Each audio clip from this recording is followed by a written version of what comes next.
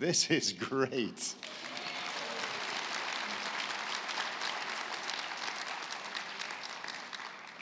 I was thinking as I was sitting here that I don't know why we were called the pastor search team.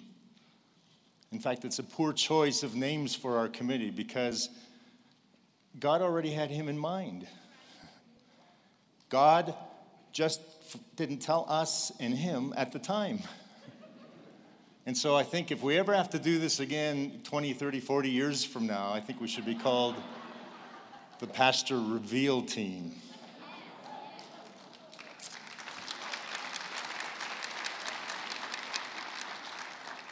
And I'm going to be sitting cheering on that chairman, and I'm going to say, I'm calling you the Oh Wow Team because we've been blessed.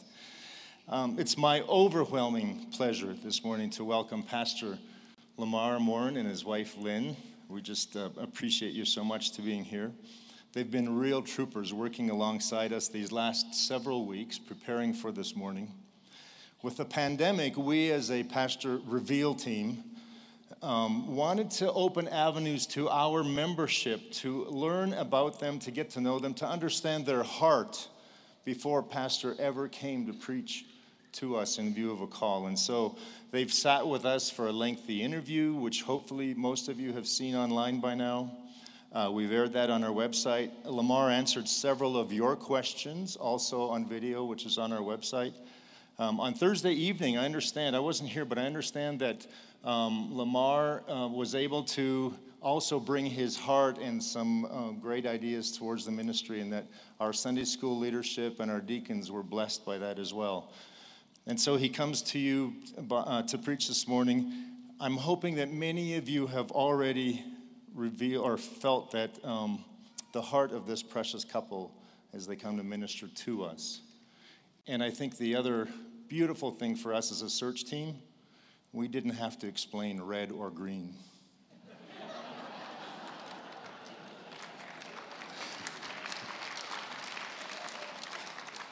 But let me tell you this, I would be remiss if I failed to mention Pastor John Torreson, not only in the way, yes.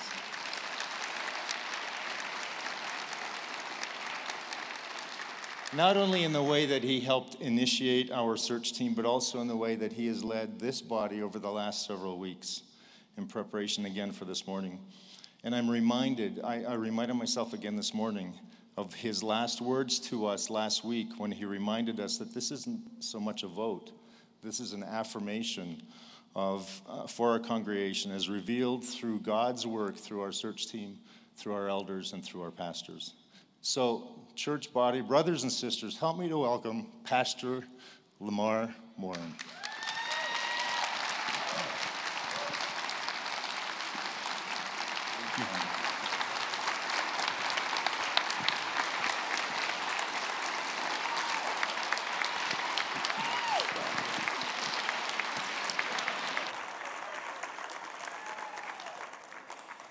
Please sit down. Thank you. Hello, Hoffmantown.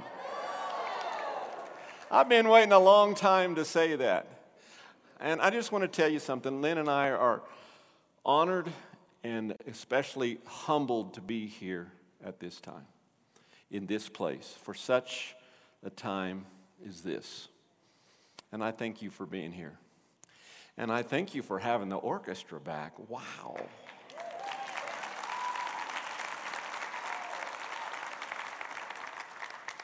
Let me pray as we get started. Would you join me in prayer? God, today my prayer is simple, and it's this. It's not about me. It's not about us. It's about you, Lord. This is for your glory alone, and we worship you today. God, we'd ask that you'd speak to us through your word. In the name of Jesus, we pray. Amen. Today we're going to be in the book of Nehemiah, that historical narrative in the Old Testament. You'll want to turn and find that. We're going to be in the last few verses of chapter 2 and all of chapter 3. But don't panic. I'm not going to read all of chapter 3. In fact, I would dare you to try to do that because there's a lot of hard words in there and names. But we're going to look at this story as I think it's very important to you. And I want to let you know that God gave this text to me on July 21st. I have it written down because of a friend of mine named Ken Brady. What he had written down spoke to me, and I said, okay, Lord, what are we going to do with this? And been trying to work on that ever since. It started in 1976. Something happened that had never happened before. The United States men's basketball Olympic team lost out on the gold medal because of a controversial finish to the Russian national team. And because of that, leaders and other people gathered together and began to create a vision and begin to create direction and set into motion events so that might never happen again. And the culmination of this plan came about with the 1992 United States men's Olympic basketball team. Maybe you've heard of them before. It's where the term the Dream Team was coined. And now we use the Dream Team all the time. We use it in business. We might use it in church. We might call our pastor search team the Dream Team. We might call a lot of things that. But this is where it came about. And this was the first American Olympic basketball team to include active pros that were actually playing in the NBA at that time. And journalists around the world called this the greatest team that was ever composed or put together, the greatest sports team. In fact, 11 of the players and 2 of the coaches, and even later the team itself, were inducted into the Basketball Hall of Fame. The Dream Team. I want you to keep that phrase in mind this morning. Solomar, how did they do?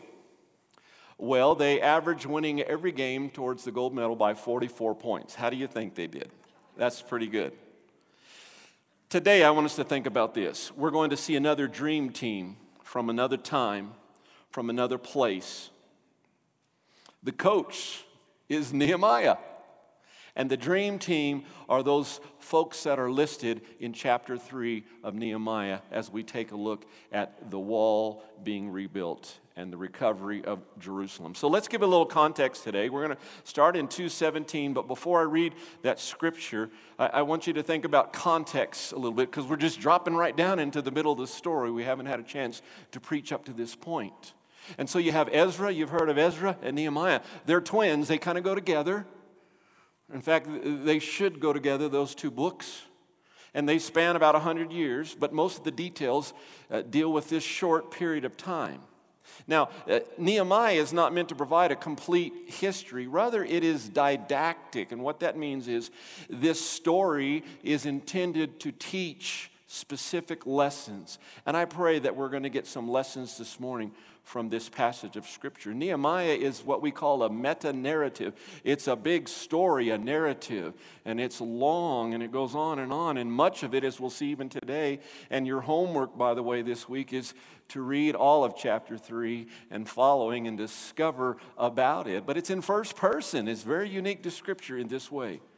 And it talks about, or behind the context, is what we call the exile. Have you heard of that? The exile? And the Jewish people were forced into exile. Why? Why were there destruction of lives? Why was there this city that came to be in ruins?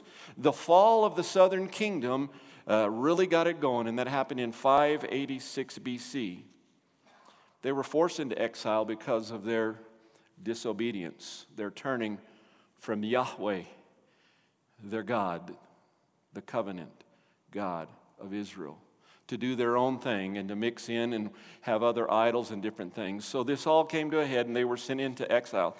And where we're going to pick up the story is with Nehemiah. He's actually leading the 3rd wave of exiles back to Jerusalem. It's almost 100 years after Zerubbabel led the first wave. Anybody in here named your first son Zerubbabel? Let me see. No? Zerubbabel, then Ezra, and then now Nehemiah. So that's some context, and we need to know that because some people had been there for a while back in Jerusalem, and they've kind of gotten comfortable and settled. Yet, Nehemiah knew that God had promised his blessing, that God would restore his blessing to them if they returned to him. And that's what Nehemiah was all about. So we find Nehemiah, he's at the height of power and influence in Persia. He's the king's cupbearer. And let's make sure we understand, he's not a carpenter, as we'll find out. He's not a carpenter, he's a cupbearer. He's got a special place and trust with this pagan king.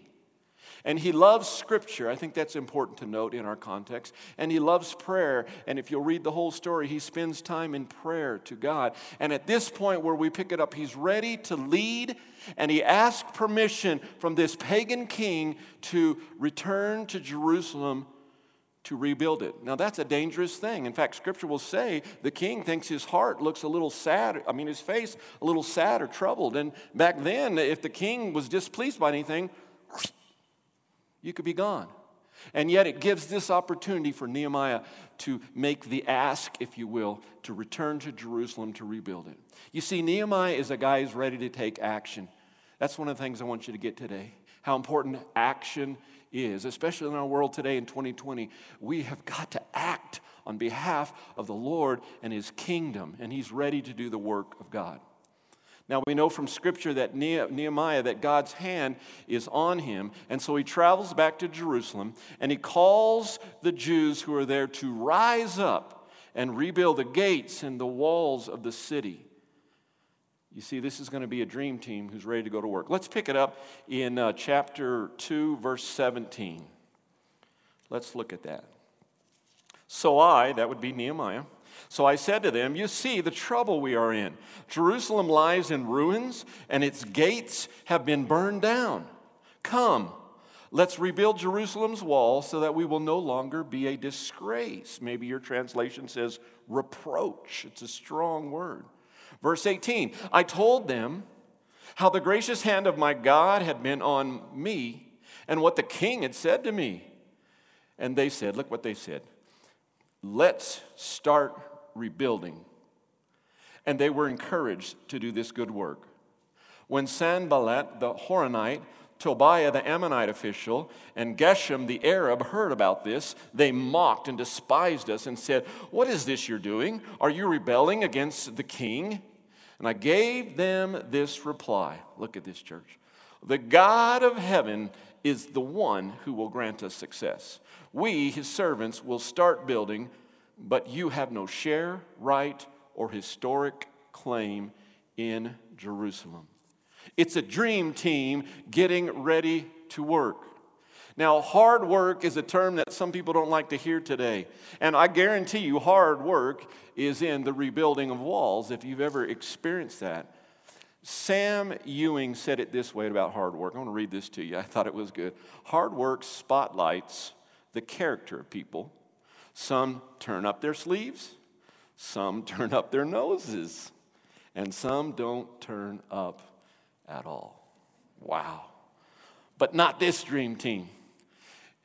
Now let's think about today. Today there is no need to rebuild a wall in Jerusalem. Today what we are building is God's eternal kingdom.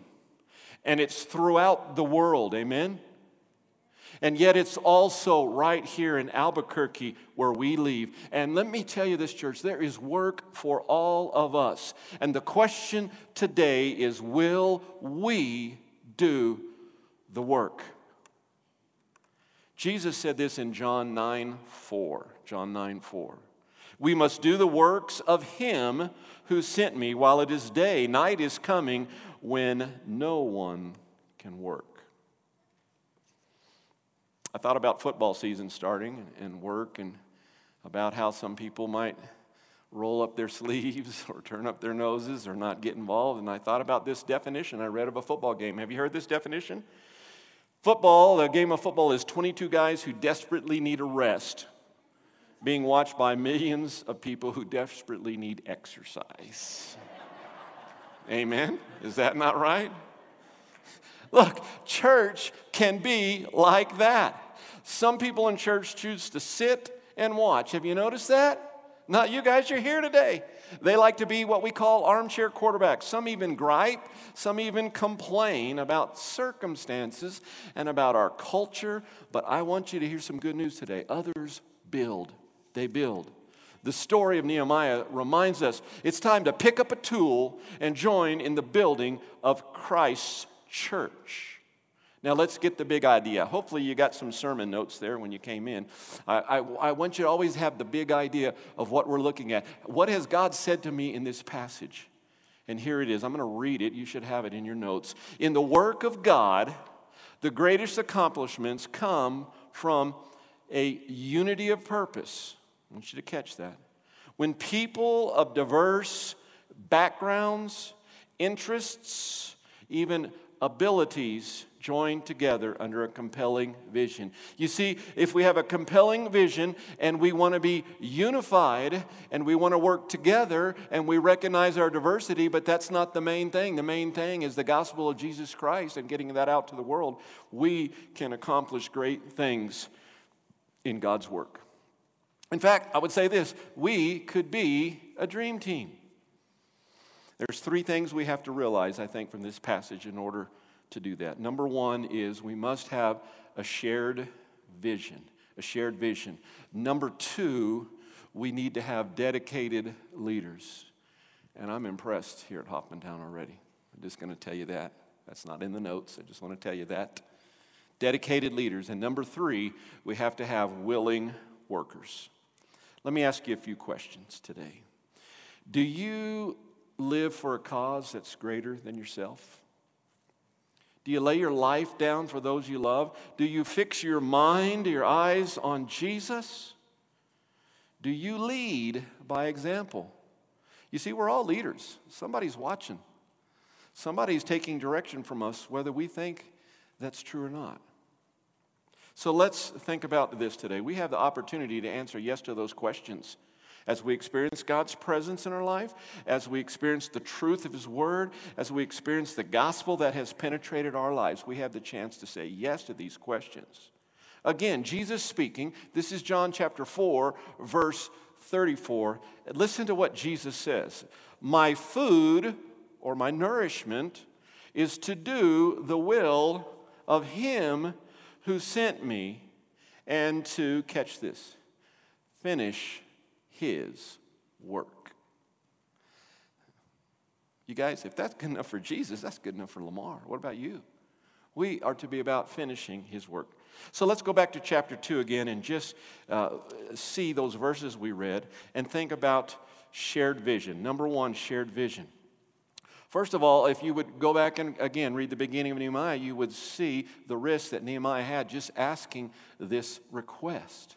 And then he comes, and then the text right before we read, I call it the midnight ride of Nehemiah. You've heard of the midnight ride of Paul Revere. Well, he kind of sneaks in and looks around and checks things out. He's getting prepared. He's making sure that vision is what it needs to be. Let's talk about vision for just a minute.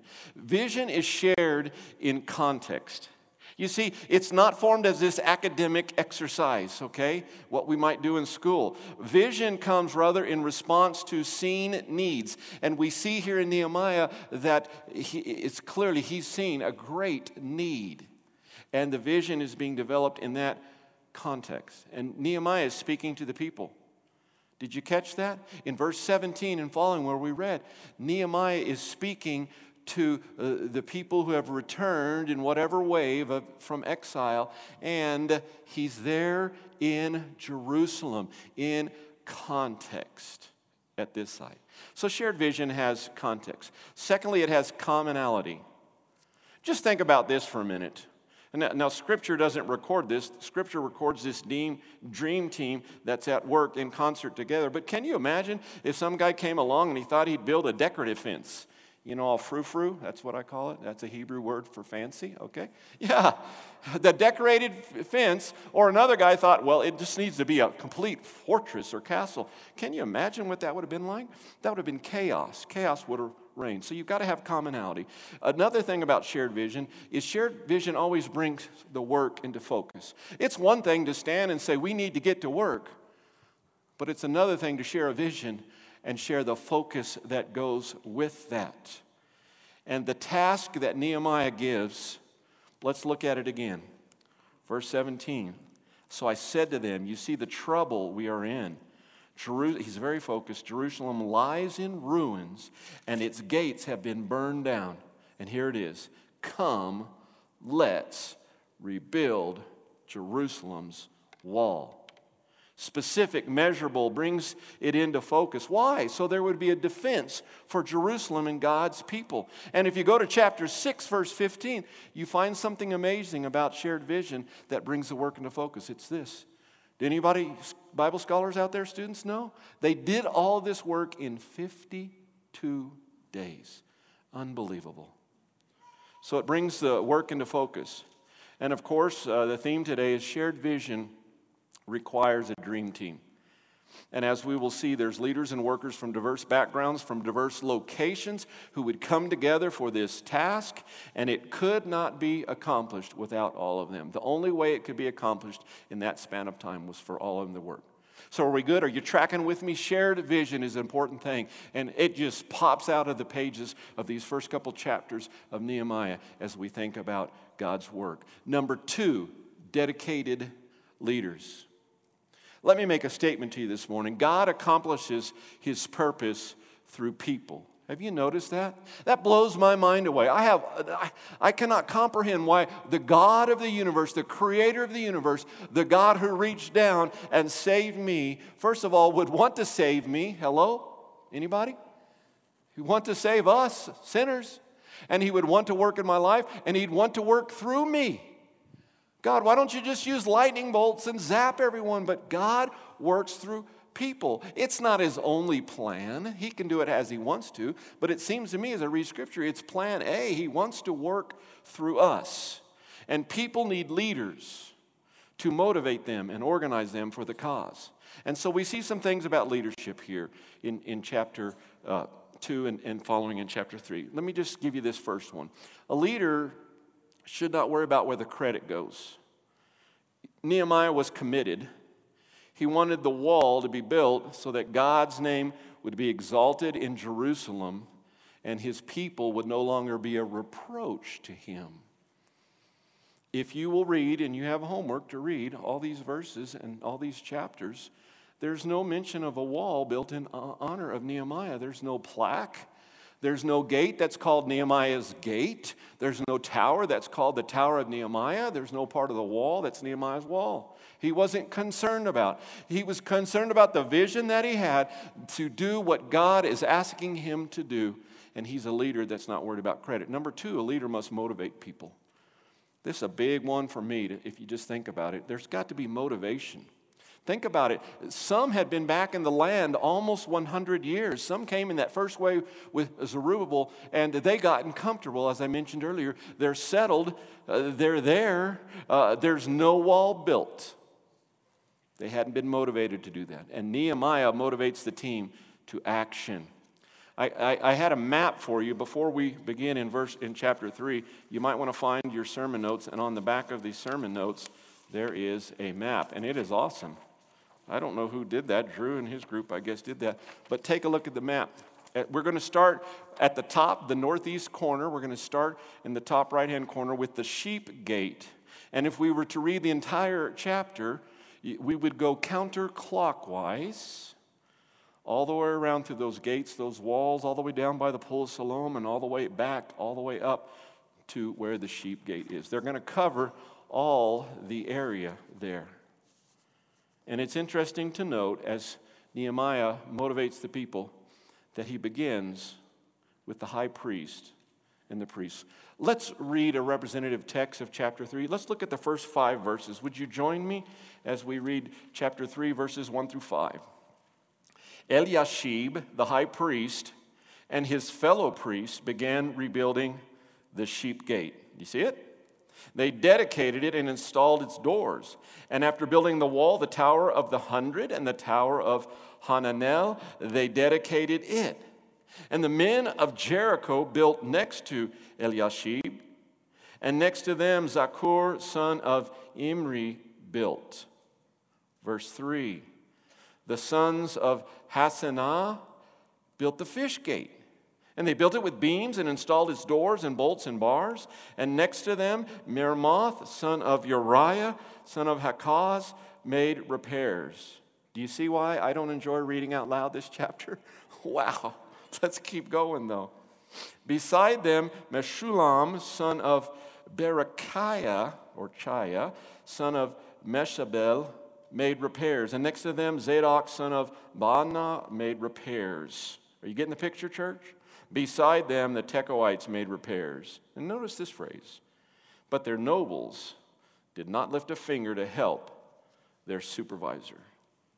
So you see, as a leader motivates the people, look how Nehemiah starts. He starts with the high priests of all people and with the priests. And we see in verse 1 that they're rebuilding the sheep gate. Now that's important. Why do you think it was called sheep gate? It's where the people had brought their offerings, their sacrifices into the temple. Remember now, the temple is inside of all this stuff that they're rebuilding. It's very important. And think about the priests, and they get to be the ones rebuilding the sheep gate where the sacrifices would come. And we see here, next to this guy, other people are repairing different sections. I think Nehemiah got everybody excited about the idea, and the dream team responded. Well, almost everyone. Did you catch the last phrase of verse 5? These nobles of Tekoa, an area outside of Jerusalem, chose not to participate for whatever reason. I think that's a lesson for us to look at. To this day, in 2020, as we read that verse, we see that their lack of work is an indictment even today upon themselves. And yet Nehemiah just plows right on. He does not allow their rejection or the opposition from the others we read in chapter 2, or any other dangers outside the walls and in the areas, the regions around Jerusalem. He doesn't allow any of that to squelch the motivation for the project. See, a leader must motivate people. Now, let me just bring that into focus for you, a picture of a motivation with a deadline. Have you ever had motivation because of a deadline? Yeah? September 13th, 2020, Hoffmantown Church, have to preach? Wow. How about this one? This is a practical one. Anybody ever had relatives come over and stay at your house? Now, this is not about my wife, Lynn. Maybe. There is great motivation when you get the list on what you need to clean. I'm the toilet cleaner and bathroom cleaner in our house. Okay, now you're not going to shake my hands, are you? And when the relatives are coming and staying, or even coming for dinner or someone, there is motivation to complete a task that has a specific deadline. Are you with me? Are you tracking? Any guys out there shaking your heads up and down? I saw you elbow your wife while I was mentioning that. All right. Yes, so motivation has to come, and it comes here. And Nehemiah does a great job. He's a dedicated leader. Number 3, a leader must plan, must organize, and delegate. As we read chapter 3, if you go into every single verse there, you're going to see the work is broken down. Not just with the sheep gate, but we already saw with the fish gate, that came up already, and different towers. We saw 2 towers already, and sections of the wall. It's broken down into manageable units. It would be horrible for me to come in here and say, church, here's what we're going to do. And it's this massive, can't get your arms around thing. You see, how do you eat an elephant? One bite at a time. Yeah. And here he's got all these manageable units for different people and different folks. All these sections and gates and towers listed. And there were supervisors to lead tasks, and there were different workers and things. Well, let's keep talking about leadership for a second. Number 4, leadership must oversee. You see, delegating does not mean dumping or dictating. Isn't that good? Delegating does not mean dumping on people or just dictating. One can be sure that when Nehemiah went around expecting the progress, there's no way this could be done in 52 days without him going around, talking to his leaders, getting involved in their lives, helping them keep things moving towards the goal. I'm going to give you an example of this. Look what he writes in verse 20. Let's look at verse 20 of chapter 3. After him, there's another one of those afters. We're moving on. We're moving on to the angle, the water gate. We're moving on to the tower on the Ophel. We're moving on to some other things. And he says this in verse 20. After him, Baruch, son of Zabai, diligently repaired another section, from the angle to the door of the house of Eliashib, the high priest. Did you catch that? Interesting. He notes something. In my version, it says he diligently repaired, Maybe you have something like that. Maybe yours says zealous or zealously. It's a strong word to describe. It hasn't happened in a lot of these other places, but all of a sudden it pops out there. There's Baruch, and Nehemiah notices he must have been involved to see that. And this says this guy is diligent in his work. You see, Nehemiah knew what was going on. He knew what was doing what. He records it, but he knows how they were doing it. And Baruch did an exceptional job. And finally, a leader gives proper recognition. Apparently, Nehemiah wrote down in detail who was doing what on this project. Would you agree with that? It's very detailed, a very detailed narrative, a story, a first-person account of all these things that are going on with hard-to-pronounce names. And some are even mentioned, though, I want you to catch this, as completing more than one section of the wall. So proper recognition is given to people that went the second mile. Look at verse 4 and verse 21. In verse 4, which we already read, we see, catch that, Meremoth, do you see that? Look at 21. Beside him, Meremoth, same guy, son of Uriah, son of Hakaz, made repairs to another section from the door of Eliashib's house to the end of his house. So there's giving recognition right there to a guy who did this, and then he came around over here and did this. Look at 5 and 27 as well, and notice what happens. In 5, we just read about the Tekoites.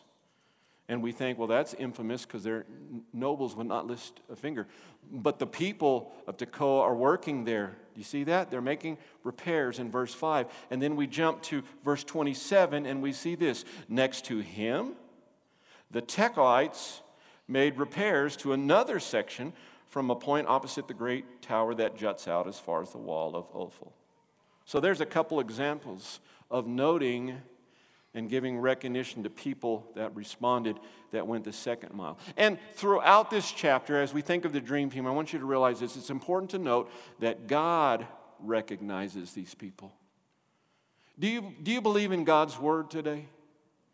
Now, I know it's not in the ancient languages, it's in English, but I have such a high view of God and Scripture that I believe that God has given me His word just exactly as He wants to give it to me. You believe that, church? And we can debate things, and we can look at theories, and we can look at this translation equivalence of this, or this. Let's get rid of all that and just realize God has given us a love letter, a revelation of Himself to us, and He has it just like Lamar needs it. And as we read it, it reads us. And so God, having in Scripture all these names and what they did, is Him recognizing them. He could have just said the dream team. You know, He could ask Lamar, I said, just put the dream team in there. That'll be good enough. No, He didn't do that. He lists all these names. So I think that's important, recognition. Well, let's get to the final point today. That's willing workers. And hopefully this drills home for a lot of us here today, for some of you that are watching online, that you would really think about that. Go back to chapter 2, verse 18, and we see the response of the people. We can't miss this part of the context. They say, let's rebuild. Let's go. And they accomplished together what no one could have accomplished individually. So let's think about willing workers for a minute. First of all, they're willing to cooperate and coordinate. Now, I'm going to talk fast here, guys, and I'm going to give you verses, but I'm not going to have time to read them, or we'd be here until the barbecue gathering on the 20th. It would take that long. And some of you'd like to sleep between now and next week. So I want you to think about these verses. I'll give them to you quickly, though. First of all, dealing with willing workers here on this dream team, they're willing to cooperate and they're willing to coordinate.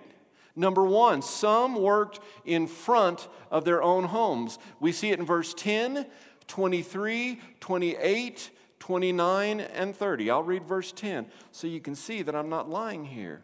After them, Jediah, son of, I can't pronounce his name, made repairs across from, do you see it? His house.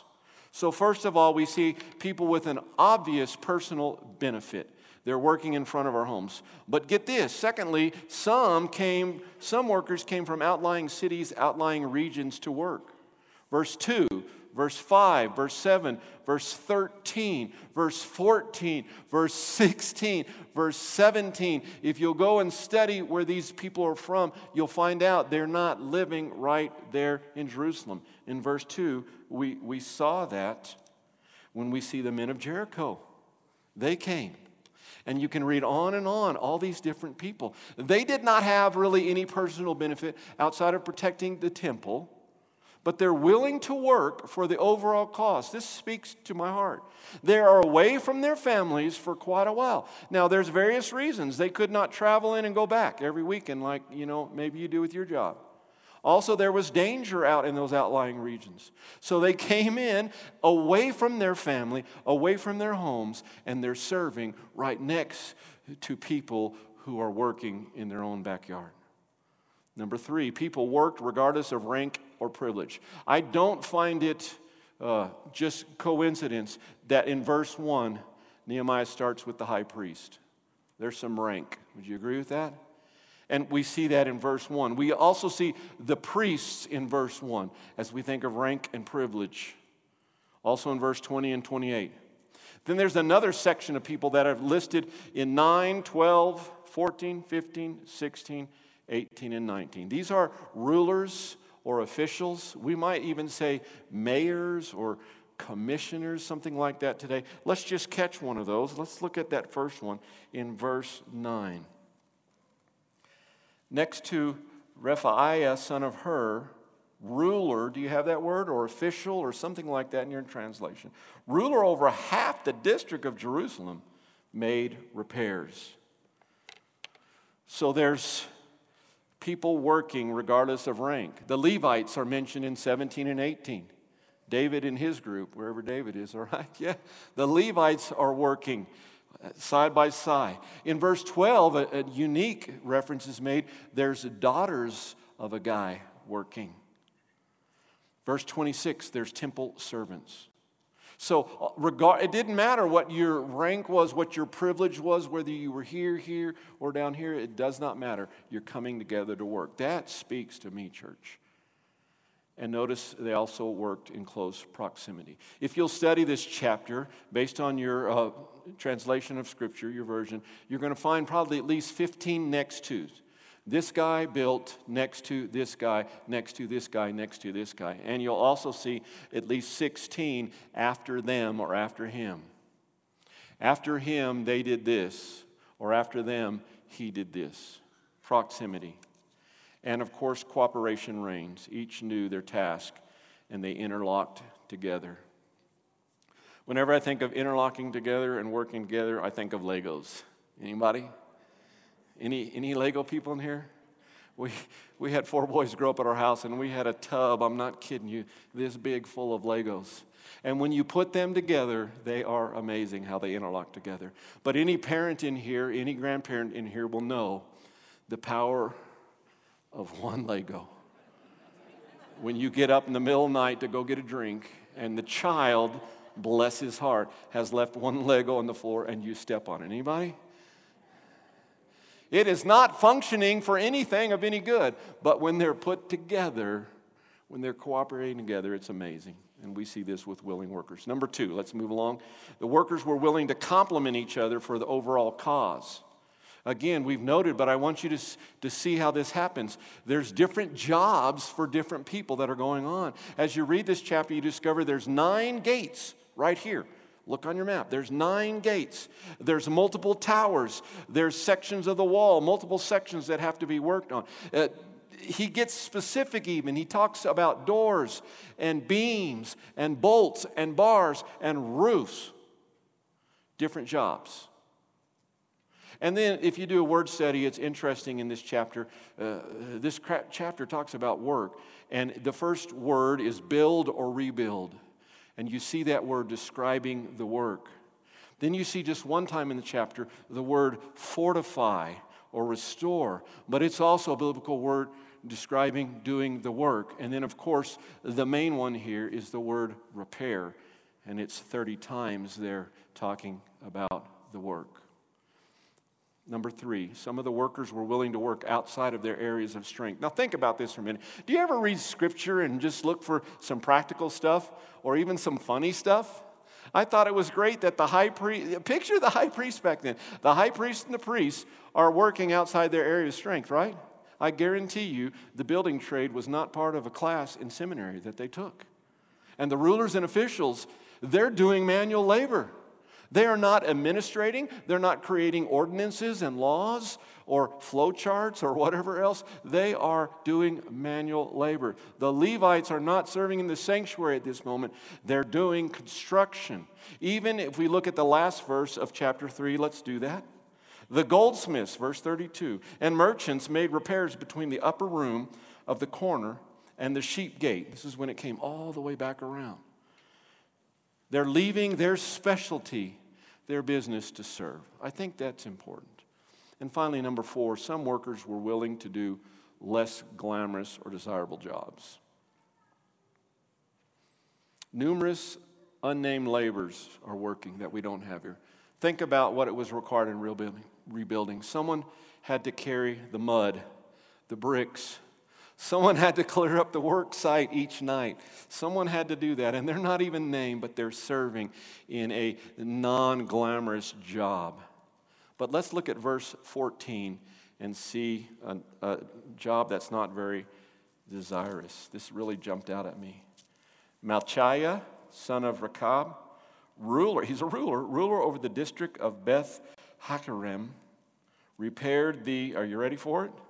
Dung gate. He didn't just throw some mud at it. Look what he did. He rebuilt it and he installed its doors, bolts, and bars. Do you know anything about the dung gate? That should be on your map if you look down in the south. That was set at the south of the city. The dung gate opened up to the Kidron Valley. And if you know anything about Israel and that time, you can still see the Kidron Valley today. But that's where the people all brought their trash to burn. In essence, that was the dump. This guy, a ruler, is getting it after right there. Interesting. Well, let me conclude in this way.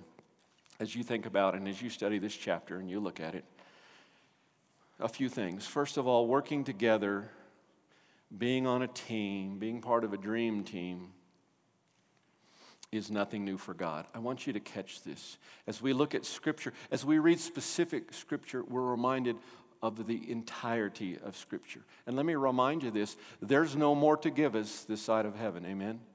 God has given us His complete Word. Hear me, church. And we look at it, and as we take this view and look at it, and we come in on just this short 52-day period, we're reminded that working together is nothing new with God, because God shows us in His Scripture that He is Trinity, right? He is Trinity. He is working together. God the Father, God the Son, God the Holy Spirit. In fact, I would dare say right now, if we allow and if we are receptive, God the Holy Spirit is working right now in our lives. And you people that are watching online as well. He's used to this. And again, I want to restate that God works through people, and His work happens effectively when everyone participates. As I close, I want to tell you about the first baseball team that I was on. We had just moved to Alamogordo, New Mexico. Any Tigers in the building? Didn't think so. Oh, one. You're not very... That's it? Woo, woo. I thought I'd get, go Tigers. Well, and God in His wisdom and humor moved us there the day before I started 6th grade. Parents, not a good thing. Don't move somewhere, from Denver no less, from the big city, the day before 6th grade. So it was rough. But later on that year I got on a baseball team, and I just want to tell you about it. Have you ever heard of the Bad News Bears? Some of you are old enough to know that. This team, I think we won 2 games all year. I'm giving you an example of what is not the dream team. We didn't have a vision. We had one kid that, you've heard the story, it actually happened to us, was looking at a butterfly when a fly ball went to right field, and it hit him, I kid you not, it hit him in the head because he was worrying about the butterfly. Okay? There's no vision of winning, of barreling down and seeing what we can do, making outs and scoring runs. And then coaching. You ever been on a team where the coach was a dad because no one else would coach? So there wasn't much dedication there. And then willing workers. Wasn't so good. It went so bad, I was playing center field, and they hit a high fly ball, and the fence for that little league was chain link. The home run fence was only about that high. And I went to catch the ball, and we had such good vision, such good dedication. We were so willing that as I was reaching, this was an there wasn't ESPN back there, but it was a ESPN top 10 moment. As I reached over to make that catch, our left fielder plowed into me. And as I hit the fence and went down the fence, I saw the ball pop over for a home run. We couldn't even communicate who was going to catch the ball. I say that to say this. There can still be dream teams today, and they look quite different than that baseball team. There still can be churches, people of God, that make a difference in the kingdom of God. Now, I want you to get still and focus in for a minute as we wrap up in this way. I want you to listen. Maybe at home today, go put the dog in the closet or something. I want you to pay attention right now to what I'm going to say, and it's this. Maybe today in your life, as we've talked about this story a little bit, you recognize that just as Jerusalem needed the rebuilding of the walls, maybe your life today needs some rebuilding. Maybe you need God to come in and rebuild. Maybe in your life, if you're honest with yourself, you're honest with God today, your gates are burned down. You feel helpless. You can't pull out the flames and the fire that's around you, and they're destroying you. The message that you need to hear today is this. And Jesus is woven throughout Scripture, amen? There is a much greater leader than Nehemiah. He is one who can deliver you from the danger facing you. He is the one that can give you purpose, motivation, direction in your life. And His name is Jesus. Say that with me, church. Jesus. And He is the one who can deliver you. You see, Jesus came and gave His life for you and for your sin. And I want you to hear the good news today, and it's this. The good news is this, is that God loves us so much that He worked out salvation in Jesus. And this is the day you can trust by faith in Jesus to be saved from God's wrath over your sin. A verse in the Bible we think about all the time is this: for God so loved the world that He gave His one and only Son, that's Jesus, that whoever believes in Him will not perish, would not be destroyed by the sin and the fires around them, but would have eternal life. Jesus is God's way of salvation. Jesus said in John 14, I'm the way, the truth, and the life. You know what, church? No one comes to the Father except by me, through me. You are watching today, or you're sitting in this room today, and it's not an accident. God has been working in your heart for you to be here, for you to be hearing these words. And I just want to say this to you today, that God demonstrated His love towards us, that while we are sinners, it doesn't matter how you qualify your life, Christ Jesus died for you. No matter what you think about your past, Christ Jesus died for you, and He can save you. In the book of Romans, there's a very simple, short, blunt verse, and it says, whoever will call on the name of the Lord shall be saved. If you need that today, would you just pray to God and say, thank you, God, for working in my life. Thank you for giving me right now the faith to trust in you, for you to forgive me and save me. Now, Christians today, I want you to consider something. Think about the derision that God's enemies heap on broken down walls. We saw a little bit in chapter 2, and later on, if you'll read in chapter 4, you'll see this derision, this opposition. God's enemies love to heap on broken down walls and fire-burned gates. In our lives even, we know that we're saved. We know we have that personal relationship with God, but maybe we keep getting beat up, or maybe we don't have the boldness that we want to have, or maybe we're not earnest enough or willing enough to serve in God's kingdom. Know this: God is on our side, and God desires to work on us. And I would ask this question today of you Christians.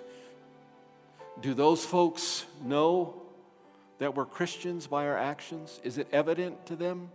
Do they see the gospel of the Lord Jesus Christ being lived out in us?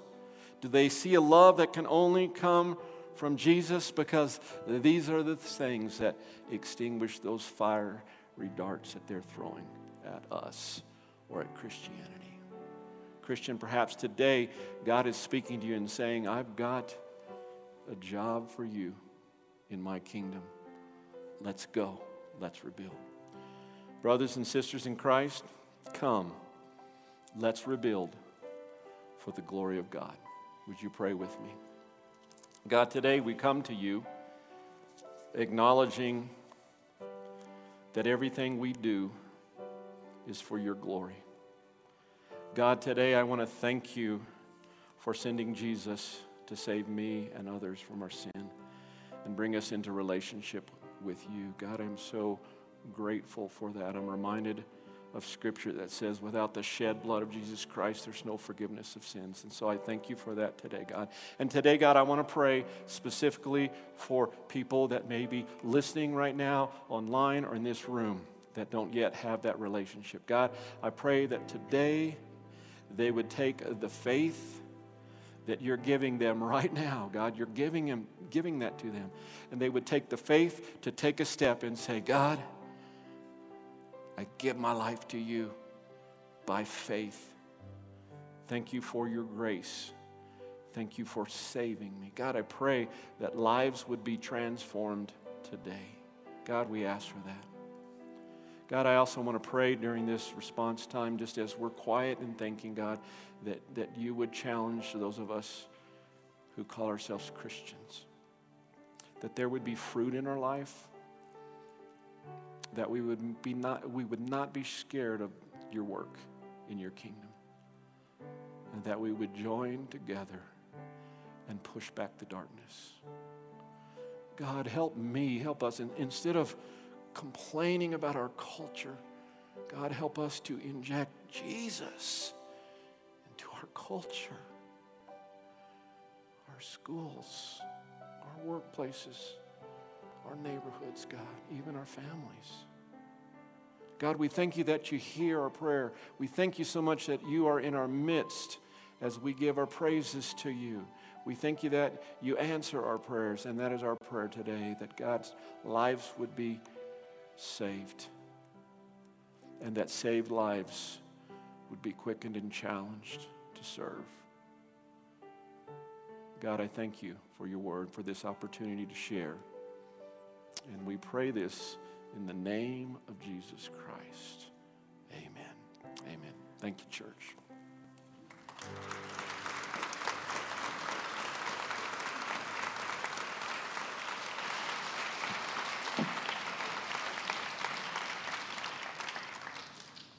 Good morning. And I just want to say welcome, Lamar and Lynn. We are so delighted to have you here today. My name is Kirby Jefferson. I'll go through real quickly what the process is as we complete the vote from the congregation with regards to the call for Lamar and Lynn. Let me begin by reminding everybody that per the bylaws, it requires a 90% vote from the congregation. Now, there's been a bit of confusion on that. So I want to make sure it's clear. It's very specific in the bylaws that it's 90% of those voting. It is not 90% of the total church membership. That would just be very unwieldy to try to make happen. We spent a lot of time as we went through the bylaws, and we've talked about that in a number of meetings. So it's 90% of the total votes that are cast. Because of the COVID-19 issues, we've had to modify our process a little bit. Normally, we would require everybody to be in attendance, but because of COVID and the restrictions around that, we are allowing both mail-in as well as emailed votes. And so the church council did pass a resolution that would allow us to do that so that we remained within the structure of the bylaws. One of the things, the feedback that we got, particularly coming out of the last vote where we did the church budget, was people were a little bit concerned with regards to the ability to cast your vote anonymously. And so we've implemented a new process, and I'm not going to go into a lot of detail, but if you look at your ballot, you will see that you have the vote on the top and your name and signature on the bottom. And we have, with the assistance of John Torrenson's organization, we have a third party that will be involved. They're not a member of Hoffmantown. They'll be involved in separating and doing the validation of the member and then separating the signature from the ballot so that the vote tally people will only see the ballot. They will not see the names, and everybody's name will be kept anonymously. For those that are in the church today, we would ask that you drop your ballot in the offering boxes at the back of the church. For those that don't have pens, there's a table back on the south, what would that be, the northwest corner. Pens for you to fill out the ballot. We encourage you to do that and then drop those in the offering. For those that are online, we really have three options. You can email your ballot back. You receive that ballot from Susan, just email it back to Susan, signed. You can bring it by the church. There'll be boxes out by reception for you to bring it by the church. And we ask that most people try to do those two things. But for those that are homebound, that it's difficult, they don't have the technological capability to email them back, or they can't get by the church, what we would ask you to do is call the church at 828-2600. And then our deacons have set up a mechanism whereby they will go out and pick up your ballot. And if you don't have a ballot, they will bring a ballot to you. So please feel free. That number again is 828-2600. The ballots are due by 5 p.m. tonight. And once they're all validated, they will be handed over to the pastoral reveal team. And they will do the tallying of the votes. And then an email will be sent out once they do the tallying. I don't believe that tallying is going to take very long, so I would expect pretty quickly, pretty early this evening, maybe the end of the first quarter of the Cowboy game. I heard those boos. We will have an answer on that. So thank you all very much. It's wonderful to see so many people in church today, and it's great. We know we've just got so many people online that are participating, and this is an exciting time. So thank you all very much.